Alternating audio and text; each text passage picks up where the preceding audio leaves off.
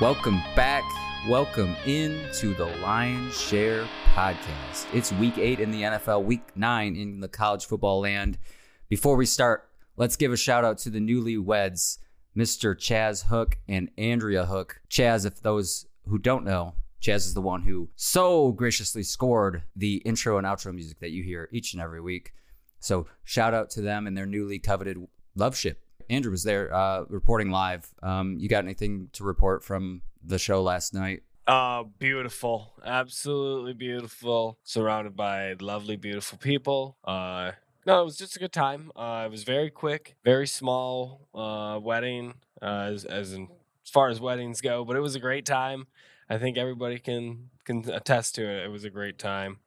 Congratulations. You know, you got to throw out the TikTok handle, the @CHook 2032. Hit it up. Go give them a listen. Hit them up on Spotify, Apple Music, and all places where you can find music. How about the weather, though? What a nice day for late October. You don't always have that. Could have been snowing. Yeah. There's always a possible snow, but you gotta think the wedding day bells, they held off the cold.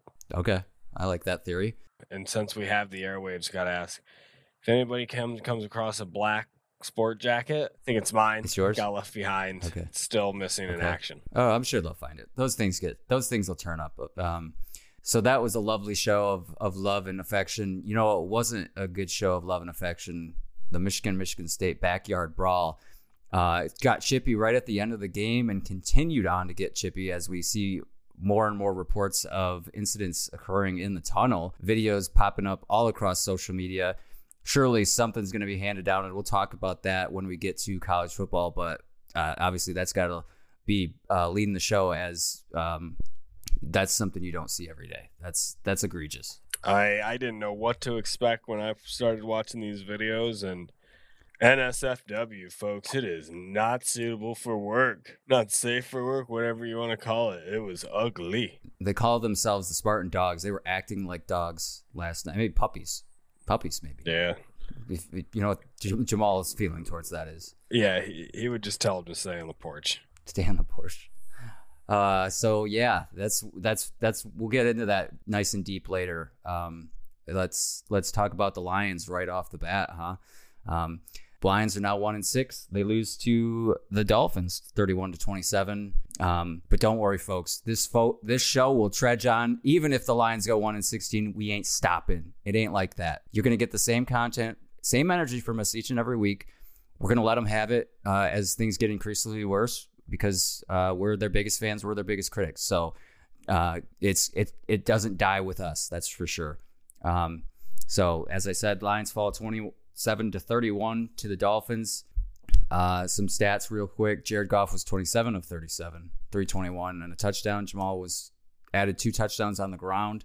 Hawkinson had 80 yards leading the aerial attack, although St. Brown and Khalif Raymond, as he prefers, both added solid days in the receiving core. Khalif, not Khalif. Khalif. And it was an offensive scoring fest. As we expected, both teams' defenses ranked in the lower end of things. Both give up a ton of yards each week, and I think both teams were over 400 yards today. No shocker that they overhit. I hope you all listened to me because that was a lock. I think there's no way, as I said, this wouldn't be a shootout. Just points, although a lack of points for the Lions in the second half as they were shut out. So let's get right into the full breakdown of the game. I think I just got to start things off with Barry Sanders was in the house, was hoping for a win, seeing him there. And new statue coming to Ford Field. Barry Sanders will be enshrined into the lore that is Lions and Ford Field. So good to see that. Well deserved, of course. And shout out to the crowd. I think I was thinking of this mid-game, early game. How many 1-5 teams can get a crowd like that? You know, I mean, obviously there were a lot of Dolphins fans there as well, but it was a good showing, I thought. This fan base, they want it. I think we wanted it for a long time. It's unreal. Just to touch on the statue of old Barry, though, do we know the material we're talking about? Bronze? I don't know. What are most statues are like bronze, right? I'm hoping so because, I mean, usually, you can rub an area one after a long time and it changes colors, retrospective of the rest of the statue. I'm kind of excited if it's life size. What's going first? Is it the hips? That was his most impressive area. Maybe the ankles. Oh yeah, second most impressive. Maybe first impressive. Yeah, good to see that. Peyton's Places is coming to Lions to break the same of Lions curse, so hopefully that will turn things around because clearly that's still rolling. Maybe the statue turns things around. Maybe it's an anti-curse. I'm hoping for anything at this point. Yeah, I'd say if they're going to give Barry a statue, you might as well try to welcome Calvin back in too, and I think a lot immortalize him. Yep, immortalize him as well. I would say, as far as crowds, the other 1-5 team you could give a crowd like that was the Raiders before they won. But this week, they might not have any fans left after this week. Did not have a good showing, and we'll talk about that in the NFL section. But alas, let's talk about the game. Offense came right out. We were glad to see that. Striked early and often, cruised right down the field. It looked easy, which is nice to see. Khalif Raymond had a nice drive, as well as James Mitchell. Got to give him a shout out. First NFL catch on that drive, so good for him. And then Williams walks in, touchdown. So it's right off the bat. It's 7-0. You're feeling pretty good. On the other side of the ball, Rodrigo gets his first career sack, so another clap for him. Another one well-deserved for him. So if came down to a fourth down on that drive, and the Lions let them convert, which was tough. But right after that, we get a turnover. Kirby Joseph, back-to-back weeks now that he's forced to fumble. So emerging star in the deep secondary. Love to see that. Got to build on that. And it was recovered by Rodrigo. So good for him. Another stat for him today. I like Kirby. I like what he's doing. So hoping to see more from him. This was the 6th takeaway of the year for the defense. So need more of that, and could have used one in the second half. That's for sure. Lions offense does get points off turnovers, which is one of the most important stats in football. They score a touchdown to make it 14-0. DeAndre Swift leaked out of the backfield, gets an easy walk-in touchdown through the air.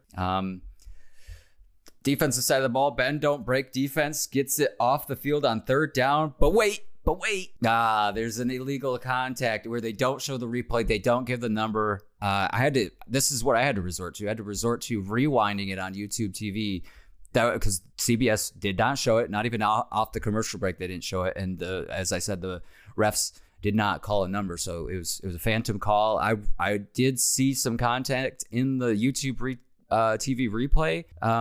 But that's from the wide shot. It's kind of hard to tell. I think I would have had to see another angle.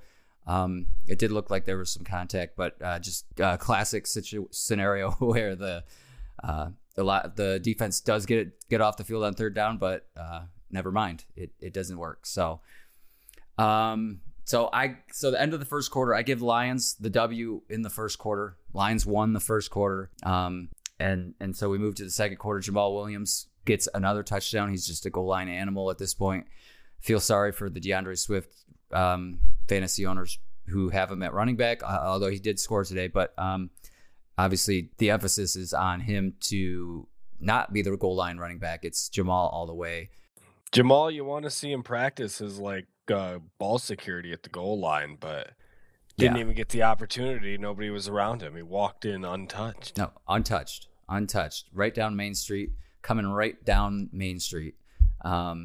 So second quarter, as I said, this is when the Dolphins started to turn up, and they were going deep ball with Tyreek and Waddle, and it started to get ugly for the secondary. AJ Parker was getting worked out there, and Oru Warrior as well, who we'll talk about in a little bit.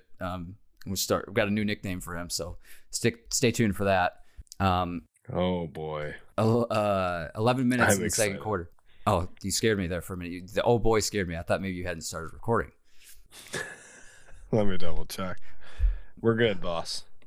Okay. All right. Trudge on. That's the emphasis on this episode. We trudge on no matter what, through thick and thin, hell or high water, we're going on.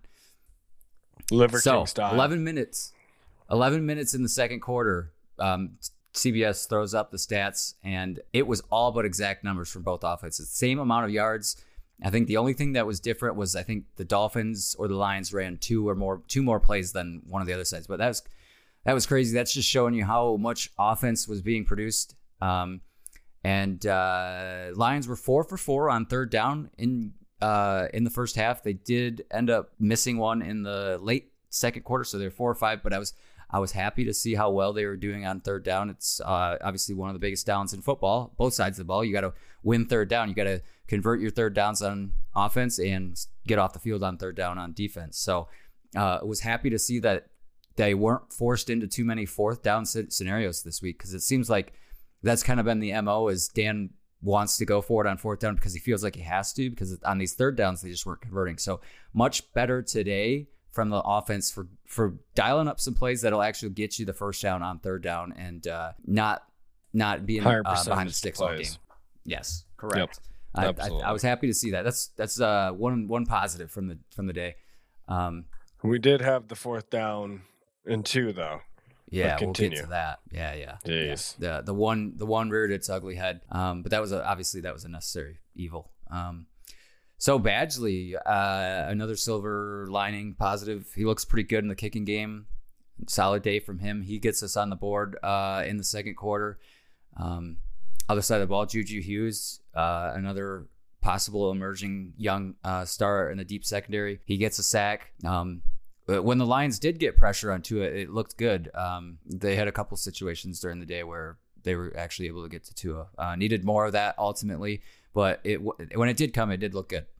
Hutch looks big. He looks big when he runs. Yeah, and his new stance. Mm-hmm. When he just, I'm just thinking about he towers. Quarterback size. Yeah, he just takes up so much of his field of vision. He just automatically loses sight of downfield, and quarterbacks have to scramble. Yeah. He's a tree out there, and would like to see him get more involved with getting some bat downs. Yeah, take advantage of that hype, get those arms up, bat some balls down. Would love to see that. Absolutely. That's the next great skill he has to acquire. Yeah, he's working on it, I'm sure. Yep. He's a worker, so trust the process there. Conversely, other side of the ball, or I guess continuing off the defense here, the Dolphins get behind the sticks on third and long, but they ultimately get a long third down, which was kind of the story of the day for their offense. They converted a lot of long yardage situations and with ease with the soft secondary that was brought to the table today by the Lions. But they do get held to a field goal, so it's keeping it close in the second quarter. Goff gets a pass patted down and catches it himself for a nice gain. So he had a pass to himself. So shout out to Jared for that one. That was pretty impressive.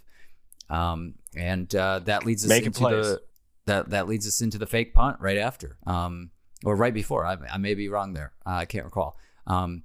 Fourth and something. The Lions were about to go 3 and out and go for it on fourth with the fake punt. It works to perfection. That's the Dan Campbell aggression that we like to see. It's not too aggressive, not nothing too crazy. It's a good area of the field, good scenario in the game to go for it there. And they've obviously been well practiced at the fake punts. They're pretty good at the fake punt. So that continues the drive, which was huge in the game. They get down near the goal line and Reynolds drops it. You and I both talk about that in our halftime capsules. And could have been a pivotal point in the game if they got a touchdown there. It may have changed the outcome of this game completely. If you wanted, obviously you can't do reverse math in this situation, but say they do get a touchdown there, it's 31-31 at the end of the game, and obviously that would have not been the case because you can't really do reverse math like that. They would have different outcome altogether for sure, but much needed points there. Jared threw kind of a rifle there. It had some spice on it.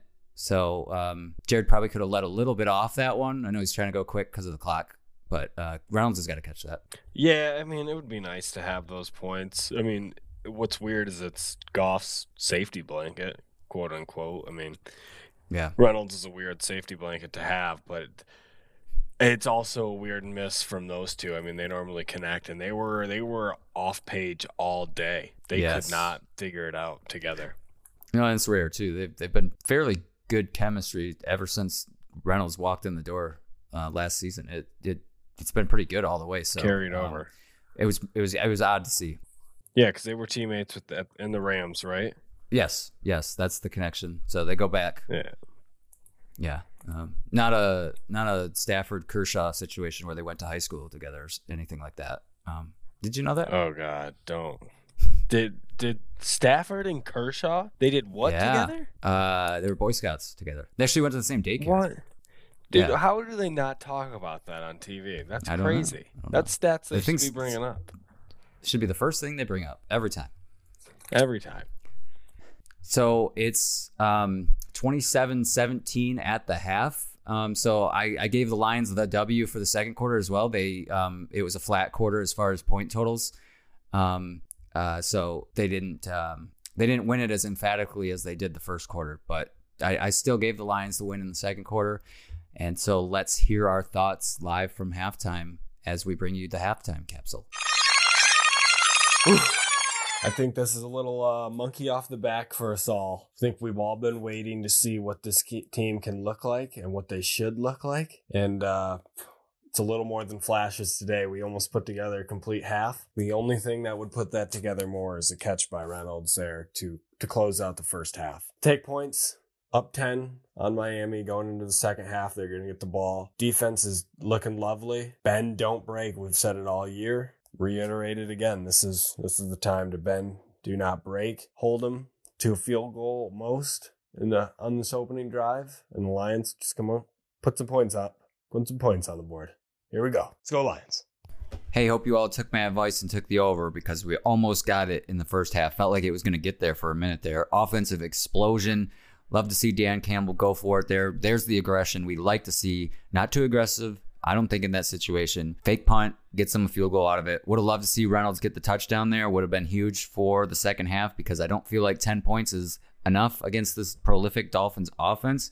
But happy what I'm seeing from the offense. Good on them. Going to need them to put up as many points as possible because the defense can't hold the water today. And albeit against a good Dolphins prolific offense, deep ball is getting crushed all day long. Tyreek Hill and Waddle are going off.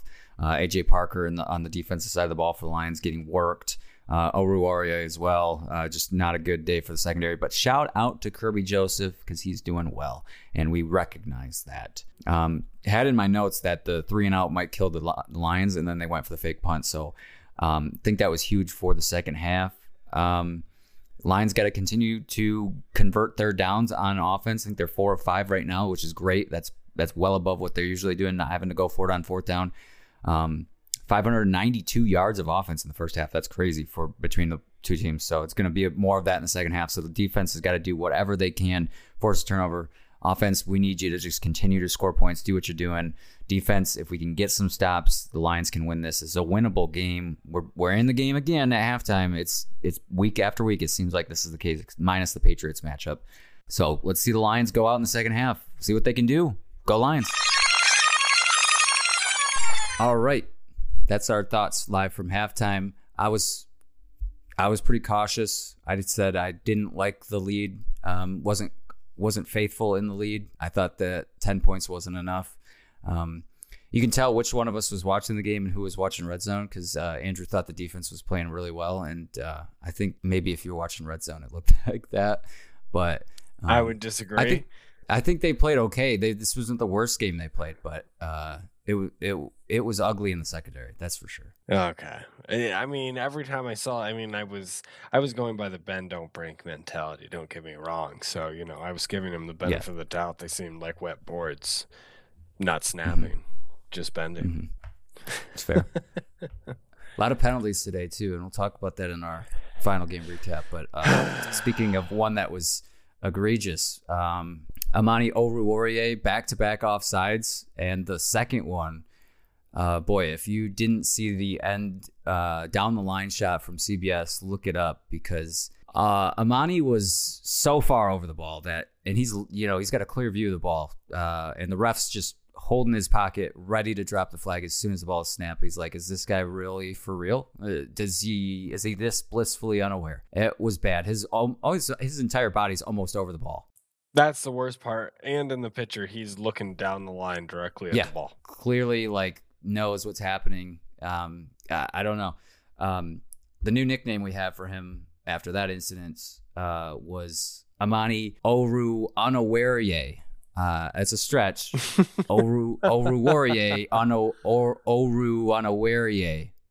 It's a stretch, but he needs a better nickname. But unaware. After that, that's all I could think of is just unaware. So the Dolphins come right out and score. Your emphasis in the halftime capsule was 3 points or less on that drive. Yep. They didn't do that. Didn't get it. Right down the main street. I mean, it's just so disappointing. That is the momentum stopper. We talk about it all the time, and the momentum shifts. And that's exactly what it was. You have a chance to cool down this Dolphins offense that right before half was putting up numbers. You tried to shut them up with the score. You didn't do that. You settled with a field goal. It's going to half. Now you really have to hush the momentum, and they can't do it. It's sad. Yeah, and on the other side of the ball, the offense pretty much fell asleep. They had 27 yards in the third quarter offensively, so not the production that they were putting up in the first half, that's for sure. And I said it in my halftime capsule, the offense is in a bad spot because they just have to play pretty much for touchdowns every drive to keep up with how poorly the defense plays. And that's a big ask on an offense of any caliber, let alone the Lions. And they just couldn't do anything in the third quarter, fell asleep, as well as the defense. The defense was asleep for most of the game. But more importantly, in the third quarter, the woes continued. The woes just continued. Dolphins kind of just took command right away and had driver's seat through the third quarter. So I don't have much to say about the third quarter because not a lot happened. It was a quick third quarter because the Dolphins were just milking the clock on offense. And like I said, Lions offense had 27 yards, so not much to talk about there from the offense. Just not a good third quarter. We talked about the Lions winning the first quarter, second quarter. Dolphins definitely win the third quarter emphatically, and that'll move us into the fourth quarter. Lions finally force a punt for the first time all day, and they do what they do best. They keep it interesting. It's 31-27 with 8:19 in the fourth quarter. Defense finally forces the punt and keeps the offense in the game, keeps the Lions in the game. It's a 4-point game. Lions have a nice drive where and we talked about this, they get into that 4th and 2, and it's about 3 minutes and some change left on the clock. So obviously a go for it situation, no doubt. Or if your defense was better and you thought you could get a stop, you could kick it there and get the ball back pretty easily with 3 timeouts. But I think in no scenario would the Lions defense have been able to force a 3-and-out, or at the very least get like a 5-and-out or a 6-and-out, I should say. Because the way they were playing all day, that simply wasn't going to happen. So it's the right call to go for 4th and 2. Interesting play call to go kind of kill shot over the top, though. Yeah. That is the scary part, and we talked about it. It was a kill shot. I almost didn't hate it because could catch the defense unaware. You're loading up the box. If you let one trail out and you got somebody who's just got wheels that can burn their man, why not? And it's one of those plays you convert, and it's the best thing ever. Same with that onside kick earlier in the season. Yep, we'd be praising it right now if it worked. I think it's just a tough thing for me to trust the Lions offense to do that. Goff did have Reynolds open there. It looked like, I think the ball could have been placed a little bit more to his outside. It also looked like Reynolds just was doing the situation where he's kind of twisting his hips and not really ready for the ball per se. He's kind of in an awkward spot where he doesn't know which way to go with his hips there. So just an unfortunate situation. Had some people out there saying DeAndre Swift was open in the flat there, short, and obviously you only need 2 yards there. I thought he was open for sure. I don't know if it's a guaranteed first down. Obviously, you get DeAndre Swift the ball in space, you think he can get 2 yards pretty easily with the shifty abilities that he has. But nonetheless, we're talking about a turnover on downs there. Just had the chance there and didn't grab it.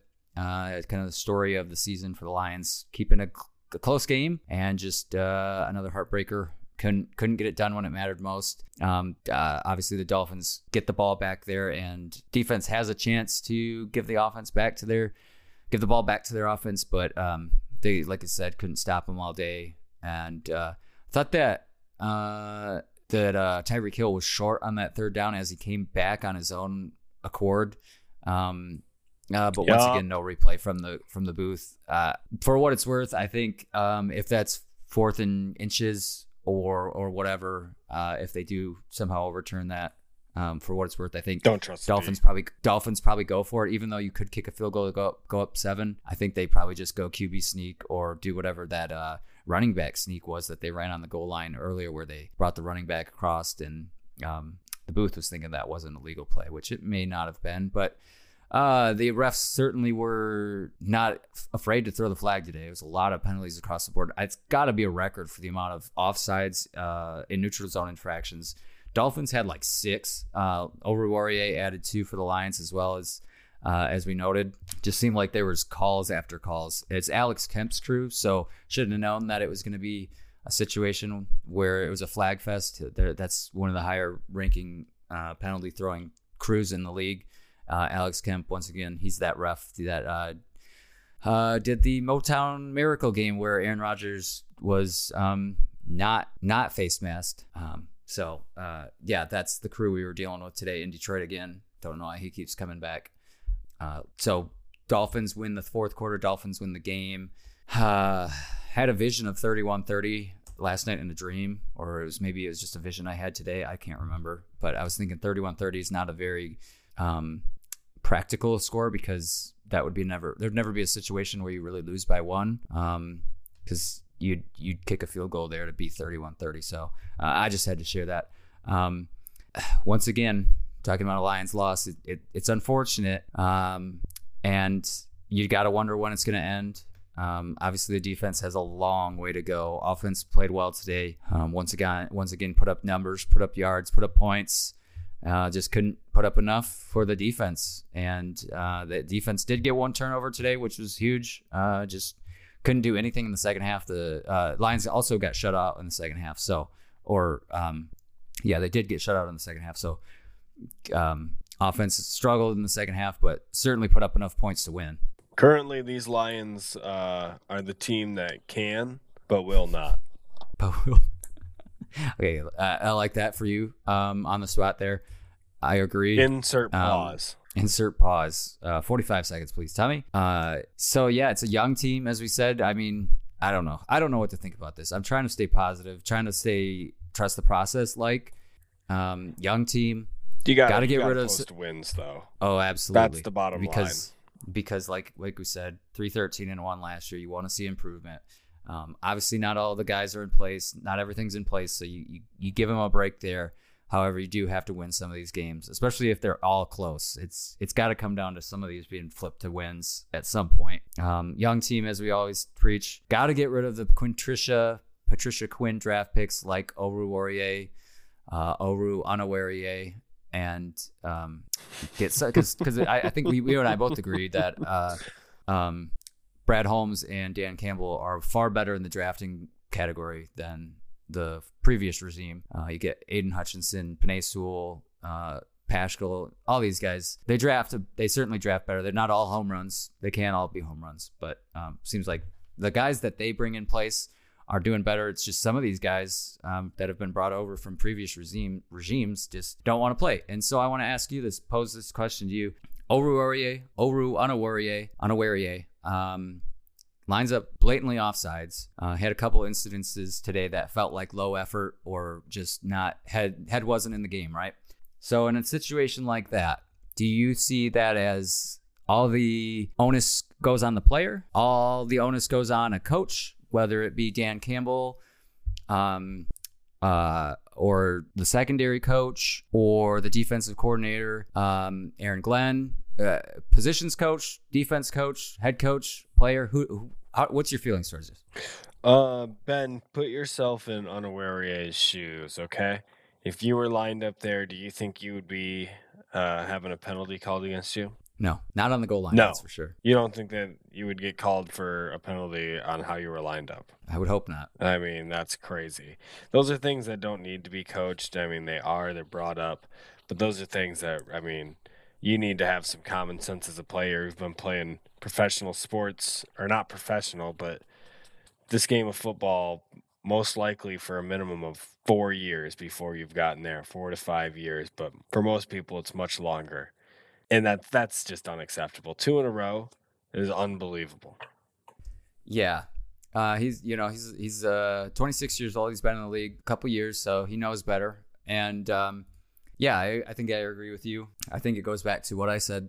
Just the previous regime of Quinn and Patricia just drafted some guys that probably shouldn't have been drafted, and there was just not a clear decision making process then. And so you get guys like Oruwariye, and this is what you get.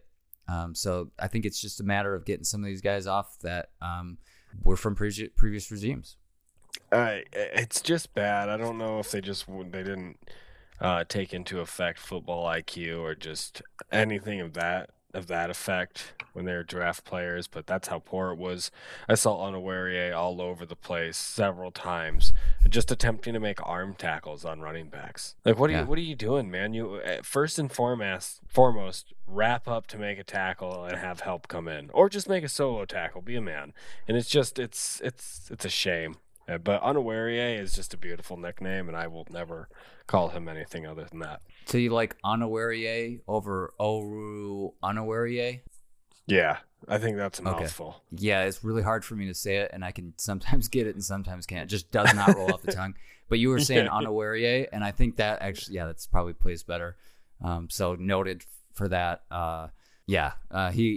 Anybody but him would like to see Jerry Jacobs more involved there as versus him. I think I speak for everyone when I say that. But I mean, anybody but him. Kudos to the Dolphins, right? I mean, that's what a good offense should do, is point out weaknesses. Yeah, they did that, and not too difficult when you've got an easy connection to two of the top wide receivers in the league, Tyreek Hill and Jalen Waddle. Both had big days, as we said. Just easy mode for them. It seemed, I mean, for the most of the day, they were pretty much uncontained. Well, they pretty much tag team, from what I saw, halves. Tyreek had flashes in the first half, but Jalen pretty much owned the first half, and then the Dolphins found ways to get Tyreek the ball in his hands a little more. You know, they're throwing short passes to him behind the line, giving him a couple blockers, and just using him as an extension to the running game. Yeah. And I love the Waddle celebration, but I freaking hated it today, man. I do too, but you know what was more impressive than a celebration was the ball spin he had. The spin rate on it was incredible. Oh yeah, we need some advanced stats on that one from Amazon Prime Analytics or whatever. Need a velocity on that. Speaking of celebrations, here's a cool one. Did you see?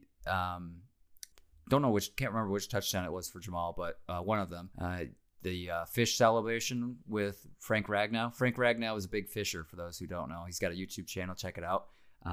So they did a offensive lineman running back combo celebration where Frank reeled in Jamal, and Jamal does like the flop, and then he ends up in the hands of Ragnow. It was pretty cool. It was good. It was original. It fell a little flat at the end for me when Ragnow couldn't hold up Jamal and show him off as a trophy to the rest of the linemen. He kind of lost his hold on him and dropped him, which is fine. But that's where he loses points for me. Yeah, I like it. You're judging it kind of like the Olympics, where it's real detailed, and you can't have small things. The small things are the big things. You gotta stick the landings. A for effort. Yeah, you gotta stick the landings. A for effort, though. Speaking of celebrations, did you see the Cowboys celebration today? You and I are on the same page. That's my lead into the next one. Just gonna talk about Cowboys. Break it down for me, baby. And lead it into the NFL. I'm not even gonna list a BA player of the week. I'm over it. Until the Lions win another game, we're protesting the BA player of the week, unless there's somebody that really stands out. I think for me, it's Rodrigo played well on defense. Kirby Joseph, as I said emerging star, hopefully. And Jamal had a nice day on the ground. DeAndre kind of struggled to have full involvement today. It felt like he was not maybe on a pitch count or just not as involved in the practice this week. So just not a full game from him. I'll give him a break there just because he's coming off the injury. St. Brown and the whole wide receiving core kind of had an even day. St. Brown, Hawkinson, Khalif, Raymond, and crew all had fairly decent days. Jared Goff, I thought, played well. I thought Dan Campbell coached a pretty good game. I don't think there was anything. In previous weeks there were some incidences where we thought, Dan's got to be better situations. I thought today he coached a fairly good game. Nothing real glaring that came out to me as far as coaching staff or Dan specifically.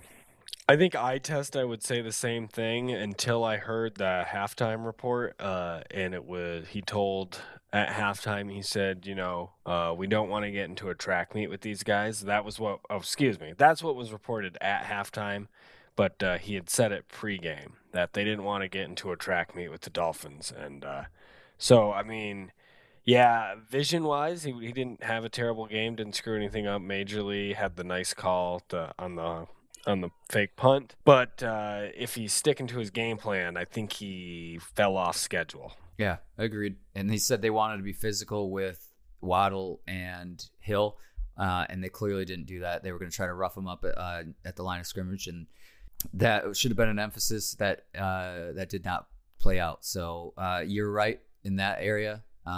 However, I did think it was a better game from him than we've seen in some of the games. So all that aside, let's talk about that celebration in the Cowboys game. Yeah, the old rope and hog tie as Dallas almost puts up 50 against the Bears. 49-29, I believe, was the score.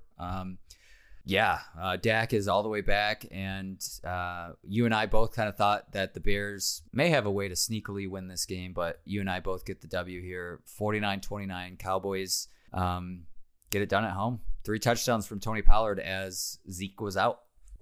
Yeah, but Zeke was cheering him on, being a good teammate. You knew Dak was all the way back on the quarterback sneak where they needed a yard, and he ran for about 20 of them. So that was rough to see, but still hate the Cowboys. But boy, was that a great celebration.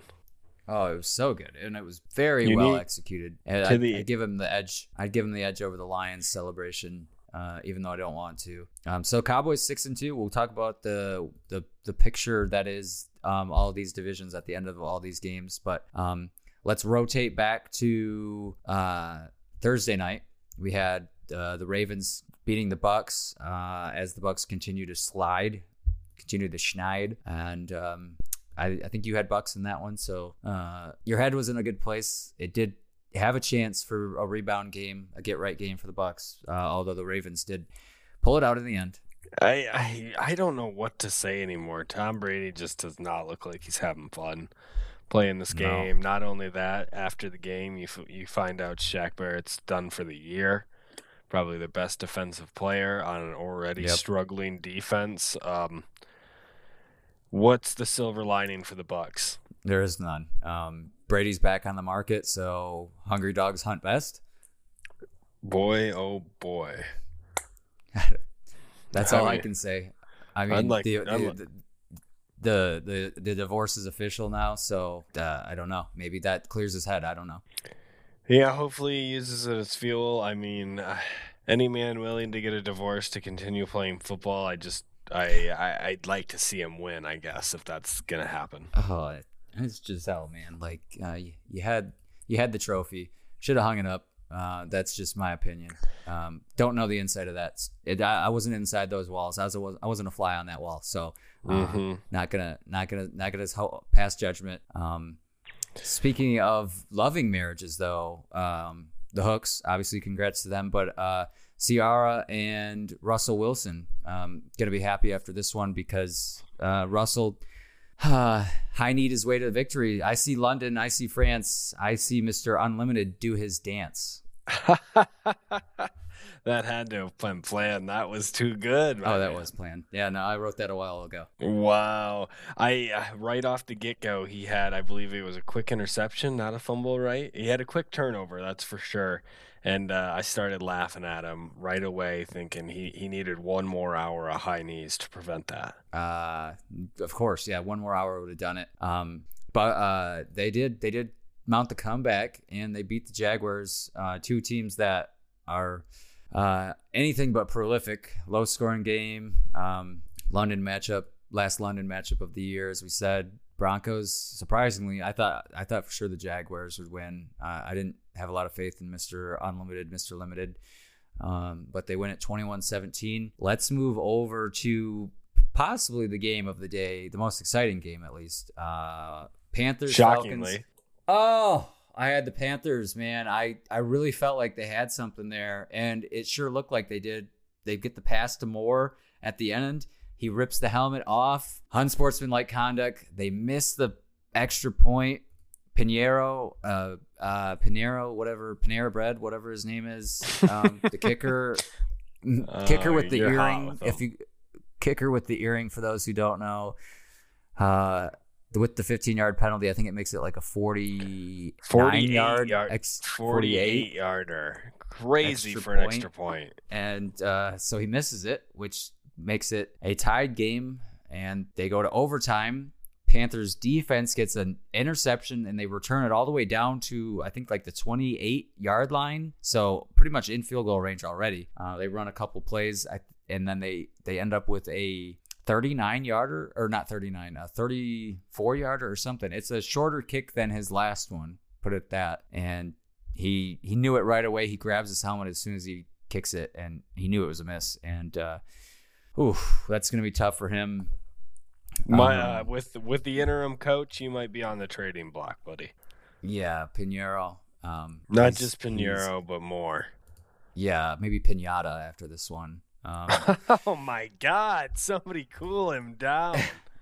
I better stop while I'm ahead. Oh no! Don't you dare! Man, Panthers would have been 3-5. It would have been 3-5s across the board in the NFC or AFC South or NFC South. I'm sorry, I had it right when I said it first. Oh boy, that division would have been wide open. Now the Falcons at 4-4 are currently leading the NFC South, which is just ugly. Ugly line to say. As Young Ho Koo kicks it for the game winner. I just this one left me shaking my head. The Panthers, you had so many chances, and it's a divisional matchup. You got to win those. Divisional matchups. Kudos to the Falcons, though, to pull it out, and they finally got Pitts involved in their offense. So to all those fantasy owners that stuck through the bad times, these are the good ones, and relish in them. What's it like to stick through years and years and years and decades of bad times? Is it going to feel really good when it's the good times? Asking for a friend. Yeah, what's starting to scare me is the quote from Dan on Hard Knocks was, when you get knocked down and you see a light at the end of the tunnel, don't get hope, get out of the way, because it's probably a freight train coming to hit you. Mm-hmm. And that's where I feel like we're at if we're going to touch back on the Lions. I feel like that's where we are. I can't even go there. I'm not even going to allow it. Saints Raiders, your B team. Ugly showing by the Black Hole. They get shut out. They get skunked by Andy Dalton and the Saints. 3-5 now. 1 game back from the Falcons in the NFC South that we just spoke about. Good day for Alvin Kamara. Just through the air and on the ground. Added 3 touchdowns. So really thought that the Raiders had a pretty good chance to win this. And boy, were we wrong. You still hating my pick on Saints taking that division? Yeah, I think you had the Saints winning this one too, didn't you? I believe. I think you did. I don't know. I don't know if I would have gone against the Black Hole, but Derek Carr had probably one of his worst showings of his career, other than his broken leg game. And Alvin Kamara put the team on his back today. That reach out, just high football IQ. That's what that is. Don't see a ton of it on the Lions defense from Unaware. No, never. Jets get cooled down. They They get landed. They get emergency landings in New York. They're 5-3. They lose to the Patriots 22-17. You knew the losses were coming for the Jets. However, I thought they'd win this one. I thought they'd fight it. But they obviously missed their running back in Breece Hall. Zach Wilson, just not a great day for him. He had 355 yards, but under 50% passing. So the Jets, I don't know if that's their quarterback of the future or not, but they need Breece Hall. He was clearly the engine that could in that offense. Zach Wilson looks like he absolutely excels in college intramural flag football. Yes. And he gets all the chicks, all the moms. Yeah, like the way he runs around and scrambles just reminds me of somebody playing flag football. Yeah, it's exactly like that. I've never thought of it that way, but you've opened my eyes to that, and now I can't unsee that, and I'm going to see that every week. I just don't think he's the guy. Obviously, the offensive line needs work as well, but in an offense without Breece Hall, I don't know. Are the Jets going to be able to make something this season still? We'll see. It's one loss. Yeah, it's one loss, but still, it's a divisional loss. Yeah, it's a heavy one. Now you're only one game ahead of the Patriots, so it's not a good look for the Jets if it's signs of things to come. Somebody who's not having trouble with winning or losing, or just winning, I guess. The Eagles 7-0. Eventually, they're going to lose. There's no way they're going to go undefeated. They're going to have a couple losses by the end of the year. We both agreed it wasn't going to be this week. I see you repping the Steelers hat right now. 13 points on the board for the Steelers today. I think there was no way that they were going to win this game at all. No shot. And A.J. Brown and Jalen Hurts with the connections. To anybody who has those two on the same fantasy football lineup, kudos to you. I mean, just bask in all of its glory right now. It's a sweet, sweet feeling. George Pickens, though, on the other side of the ball, I can say I never want him to be a Lion. That's just a whiny player. Yeah, no, he does have that. He screams that vibes. It's giving crybaby. And it's only going to get worse as the Steelers continue their losing ways. He's the type of player that's going to fall off real quick. Thought Kenny Pickett played a little bit better today, but still a long way to go for the Steelers. And can't fault them. It's the Eagles. They're 7-0, head of the division. Titans, Texans. We thought this one might be a sneaky one for the Texans. They kept it close. As Malik Williams starts over. Malik Williams gets the starting nod over Tannehill, who there were some reports that he was ill. There were other reports that he got benched. It was real kind of unclear, but Malik Williams was in. And Derrick Henry just had a day on the yard. Had a day, 219 yards on the ground and 2 touchdowns. So clearly a Derrick Henry-led offense. Malik Williams didn't do a whole lot. And didn't need to. Kind of like Tannehill. Tannehill, he was the best at just being a guy, just being a body in there. And watching Derrick Henry today, you wanted to just strap, like some rope around him and just attach a carriage to him and just feel like you can get all your moving done in one day. Just letting him be the horse there. It was unreal. And top it all off, his blocking abilities were unbelievable. Lead blocking. Oh, God, I don't want to be in front of him. He's much like an ox in Oregon Trail. He would be leading the wagon. He is leading that wagon solo dolo. And Tennessee seems to always have low scoring games, 17-10, a pretty meh game all around if you like points. And Tennessee wins a close one by 7. Texans now 1-5-1. Don't forget Tannehill left last week's game in a walking boot. Was that right? Yeah, so who knows? Injury possible, but he wasn't. I don't know if he was on their injury report. I don't know. Like I said, it was unclear. There was illness, foot, bench. It was real unclear. So we'll see who they go with in the coming weeks. They're 5-2 though, probably the worst 5-2 team in the league. Crazy. Commanders, Heineke. I said it. Heineken, Oktoberfest, 17-16 over the Colts. Late game heroics from Heineke and McLaurin. Wow. exciting one there. Thrilling, kind of like the Panthers, Falcons, and the Commanders are 4-4. I told you they're making a little bit of noise. Heineke lives for the crowd too. He is an absolute people's people. Reminds me of Gardner Minshew a little bit when the crowd's getting behind him. I mean, after that win, he was standing on top of the bench, calling for the crowd to give him some more noise. He's feeling it. And I mean, when a guy gets hot, he's got enough talent to make it in the NFL. When you get hot, man, get out of the way. That's right. He's going to keep that team rolling. I don't know. You might have to stick with him even if Carson Wentz comes back. I don't know. Fans like Heineke, and I love the backups. I did skip one game, so apologies for the early game crowd. I did skip one game. My bad. Bad producer here. Cardinals, Vikings. Vikings are 6-1. Hate to even announce that as a Lions fan. I was in the park earlier and I was wearing my Lions shirt, and a guy on a bike came by in a Vikings shirt. He gave me the nod and wave. So he's clearly happy today. 6-1 for the Vikings. Although the Cardinals tried to make it interesting at the end. I had the Cardinals, so this hurts. I thought the Cardinals would win one here. I think the Vikings are going to lose some games. There's no way they're going to continue this trajectory of 6-1. That it just doesn't make sense. You'd think there's some losses on the schedule for them, but once again, guys that are feeling themselves. Kirk Cousins, he's also feeling himself out there right now, which is scary. I might have to go change hats and get the old Vikings hat on. I will say my biggest note from this game though was DeAndre Hopkins and his one short touchdown grab. It looked crazy. I don't know if anybody's played the game Portal before, but it looked like he absolutely stuck his hand into a portal and it came out somewhere else, and he just snatched this ball out of thin air. It was a catch and a half, one-handed grab with a defender all up in his grill, reached around him basically.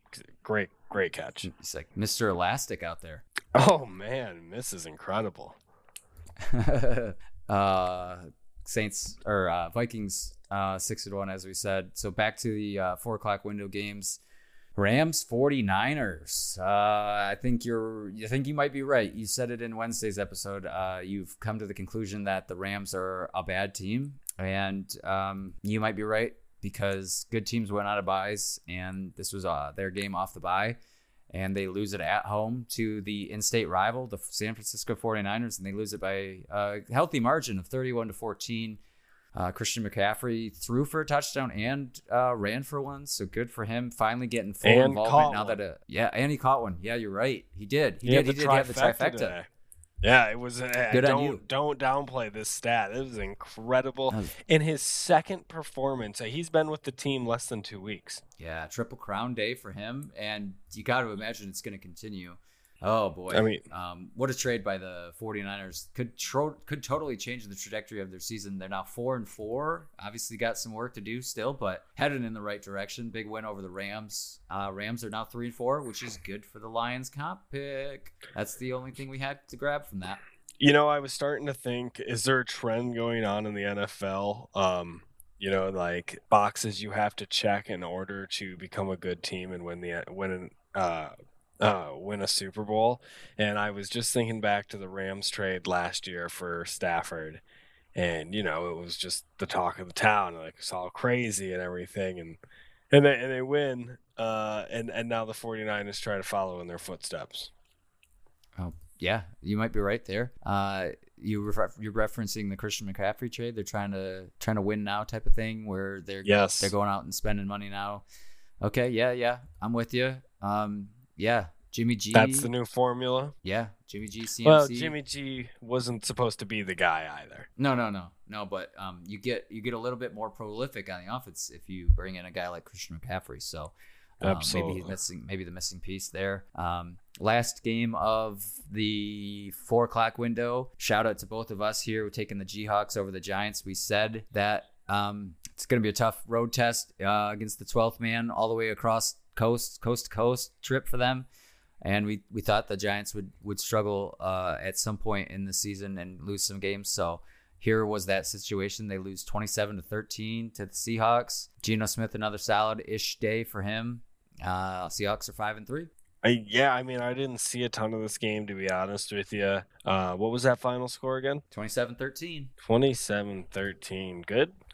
Good on Geno, though, to finally get his chance and take full advantage of it.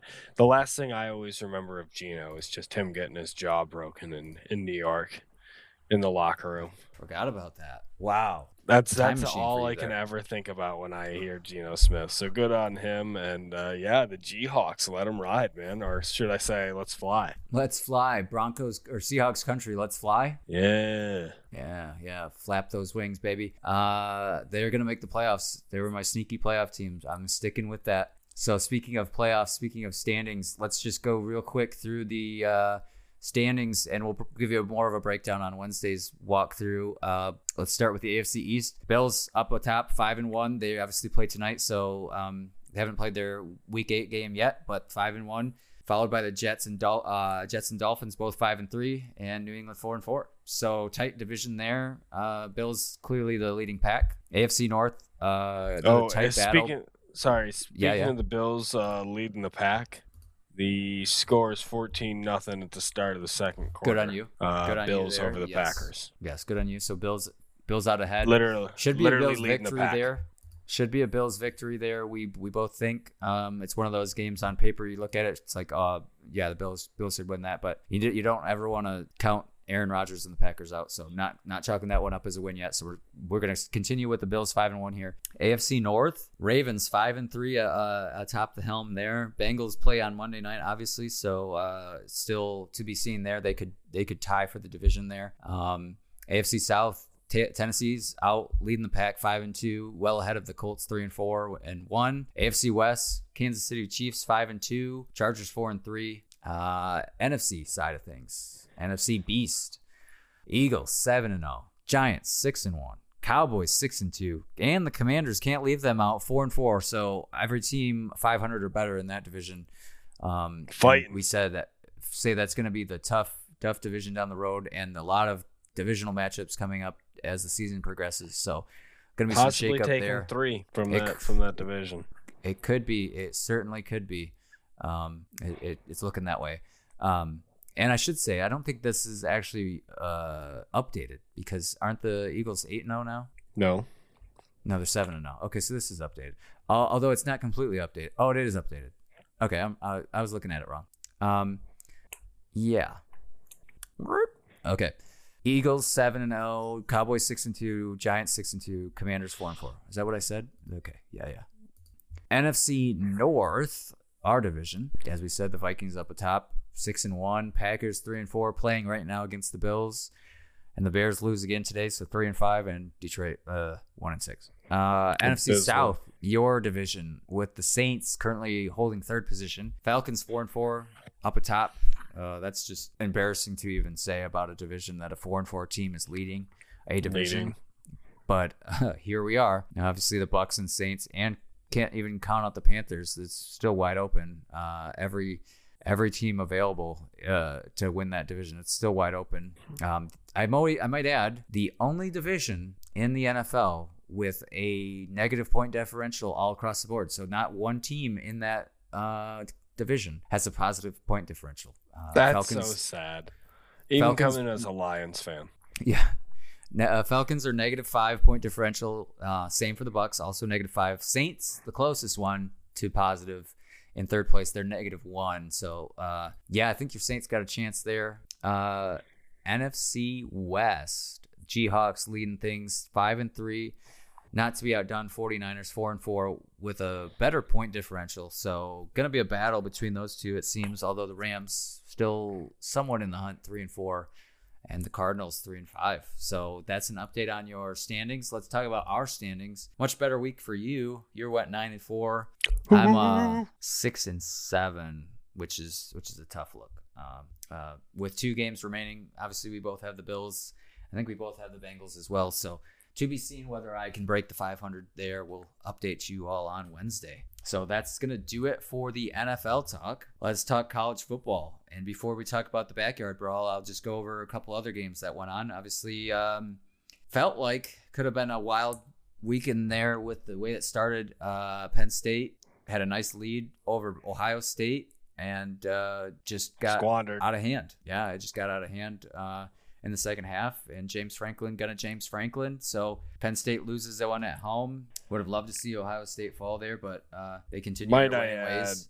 Ohio State is going to Ohio State and just put up points late for the box score. Yeah. So don't let the box score fool you, folks. This was a close game. Until it wasn't. It was close. Overall, though, kind of a chalk week. Not a lot of upsets. Notre Dame beat Syracuse, which was considered an upset as Syracuse was ranked 16. Notre Dame was unranked. But other than that, most of the teams just got handled business kind of weak. And Virginia and Miami, don't know if you saw this one. Field goal only game. Whoa. Goes into 4 overtimes, and the final score is 14-12. How often do you see a 4 overtime game with a score of 14-12? That low scoring. How often do you see the score 14? Yeah, all the time. I'm just messing with you. Oh, yeah. Okay. All right. You got me there. Not in college football, though. It's pretty high scoring usually, unless you're talking about the Big Ten. Yeah, yeah, exactly. But, 14-12, 4 overtimes, all field goals. That is... It was 6-6 at the end of regulation. How is that even possible? How do you score 14 with all field goals? Oh, so let me explain. It was 6-6 at the...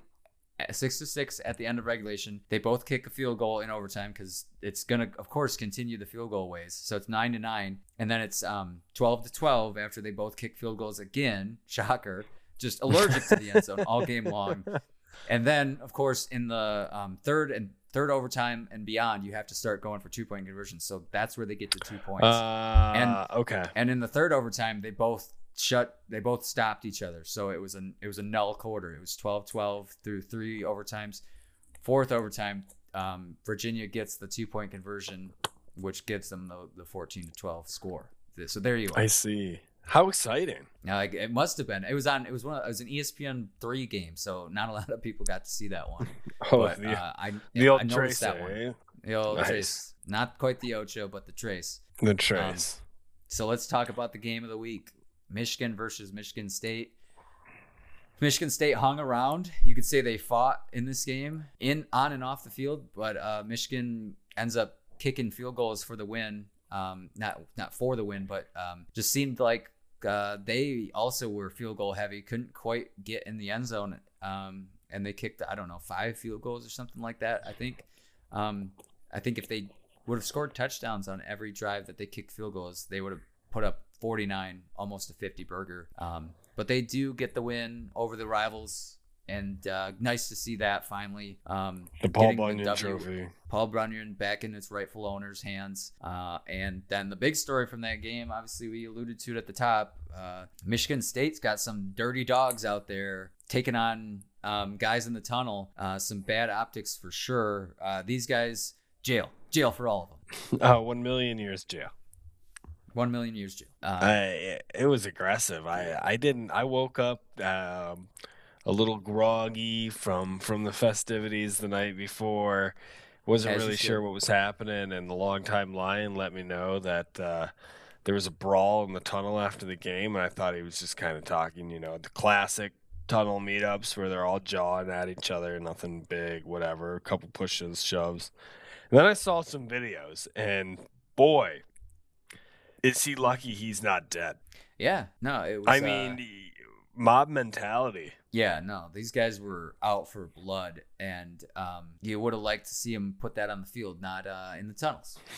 So you have to expect that there will be severe repercussions for these guys. I think you got scenarios of suspend them for the rest of the year, kick them off the team type of stuff. The NCAA is going to come down hard. For probably. They were talking about coaches. Cops posted outside locker rooms as things were being discussed, and it was, I don't know, a scary scene to say the least. Actual assault. It was actual. Probably a literal assault, but probably what'll happen is they'll probably say, you can't have any name and image likeness deals. You know, you're going to Slap be on the banned wrist. from NIL deals for the next 6 months or something like that. Take that, and chew on it, right? I think it'll be harsher than that. I would hope. I mean, You would hope. they've got to go through all the camera angles and everything before they lay down the law, but surely that's coming soon in the coming days. Maybe we'll be able to have an update on that on Walkthrough Wednesday. We'll also talk about the big matchups next week on Walkthrough Wednesday in the NFL and college football. It'll be week 9 in the NFL, week 10 in college football, just cruising along in both sides of the world. Just a real quick update. Obviously, the rankings come out on Tuesdays now, but we do have the AP, which is not going to be 100% as the same as the college football rankings, but obviously, Georgia's got it done against Florida. I had them on upset alert. Well, that was dumb. I also had USC on upset alert. Would have loved to see that one. Almost came to fruition. Arizona looked like they might put up a fight at one point. My other note from college football, I did see something. I think it was Tennessee's pregame run out. I don't know if you've seen this. That looks like an NFL team's. I mean, they light the field in the shape of a T, and the players come out the tunnel there. It is a whole to-do. Fireworks around the whole stadium. That is a scene and a half. I mean, you can't help but scream a little F yeah when you see that kind of stuff. You gotta love college football and the traditions that go with it. It's just a different environment altogether. I like how the Michigan Big House Wolverines have brought on the tradition of Mr. Brightside in the third quarter or something like that. Just an electric song, and they cut the song like towards the end, so then it's just all crowd noise and it's electric. So a cool tradition to have. It's up there with Florida's Won't Back Down by Tom Petty. That one's up there too. Yeah, I mean, well, you gotta have a good song. That's first and foremost. You gotta have a song. If you don't, the have Heartbreakers a song, didn't put out that many bad ones. No, they didn't. And neither did Tom Petty, for that matter. Tom Petty and the Heartbreakers. Yeah, and the Heartbreakers are the Detroit Lions. We're back to square one again. This is the Lion's Share podcast. We trudge on. Treat it like there's spiders in the house. We trudge on. We continue this fight. Go over it. Can't go around it. So we've got to go through it. Got to go through it. Through hell and high water, we trudge on. And whether the Lions do or not, we trudge on here on the Lion's Share. We'll be here through the playoffs, through the Super Bowl, and we hope that you stick with us. That's all we have to say. We know you will. For the hearts out there. Once again, shout out to Chaz and Andrea.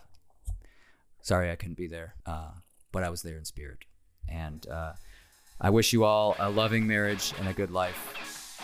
To you and yours, and to everyone. We'll see you all on Wednesday. Go Blue.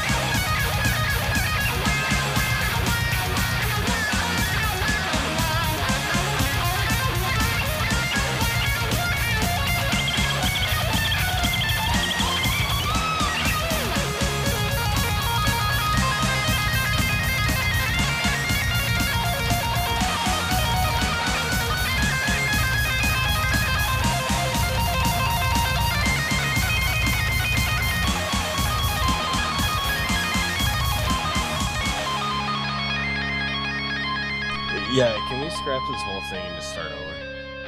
You want to? No. I'm game, dude.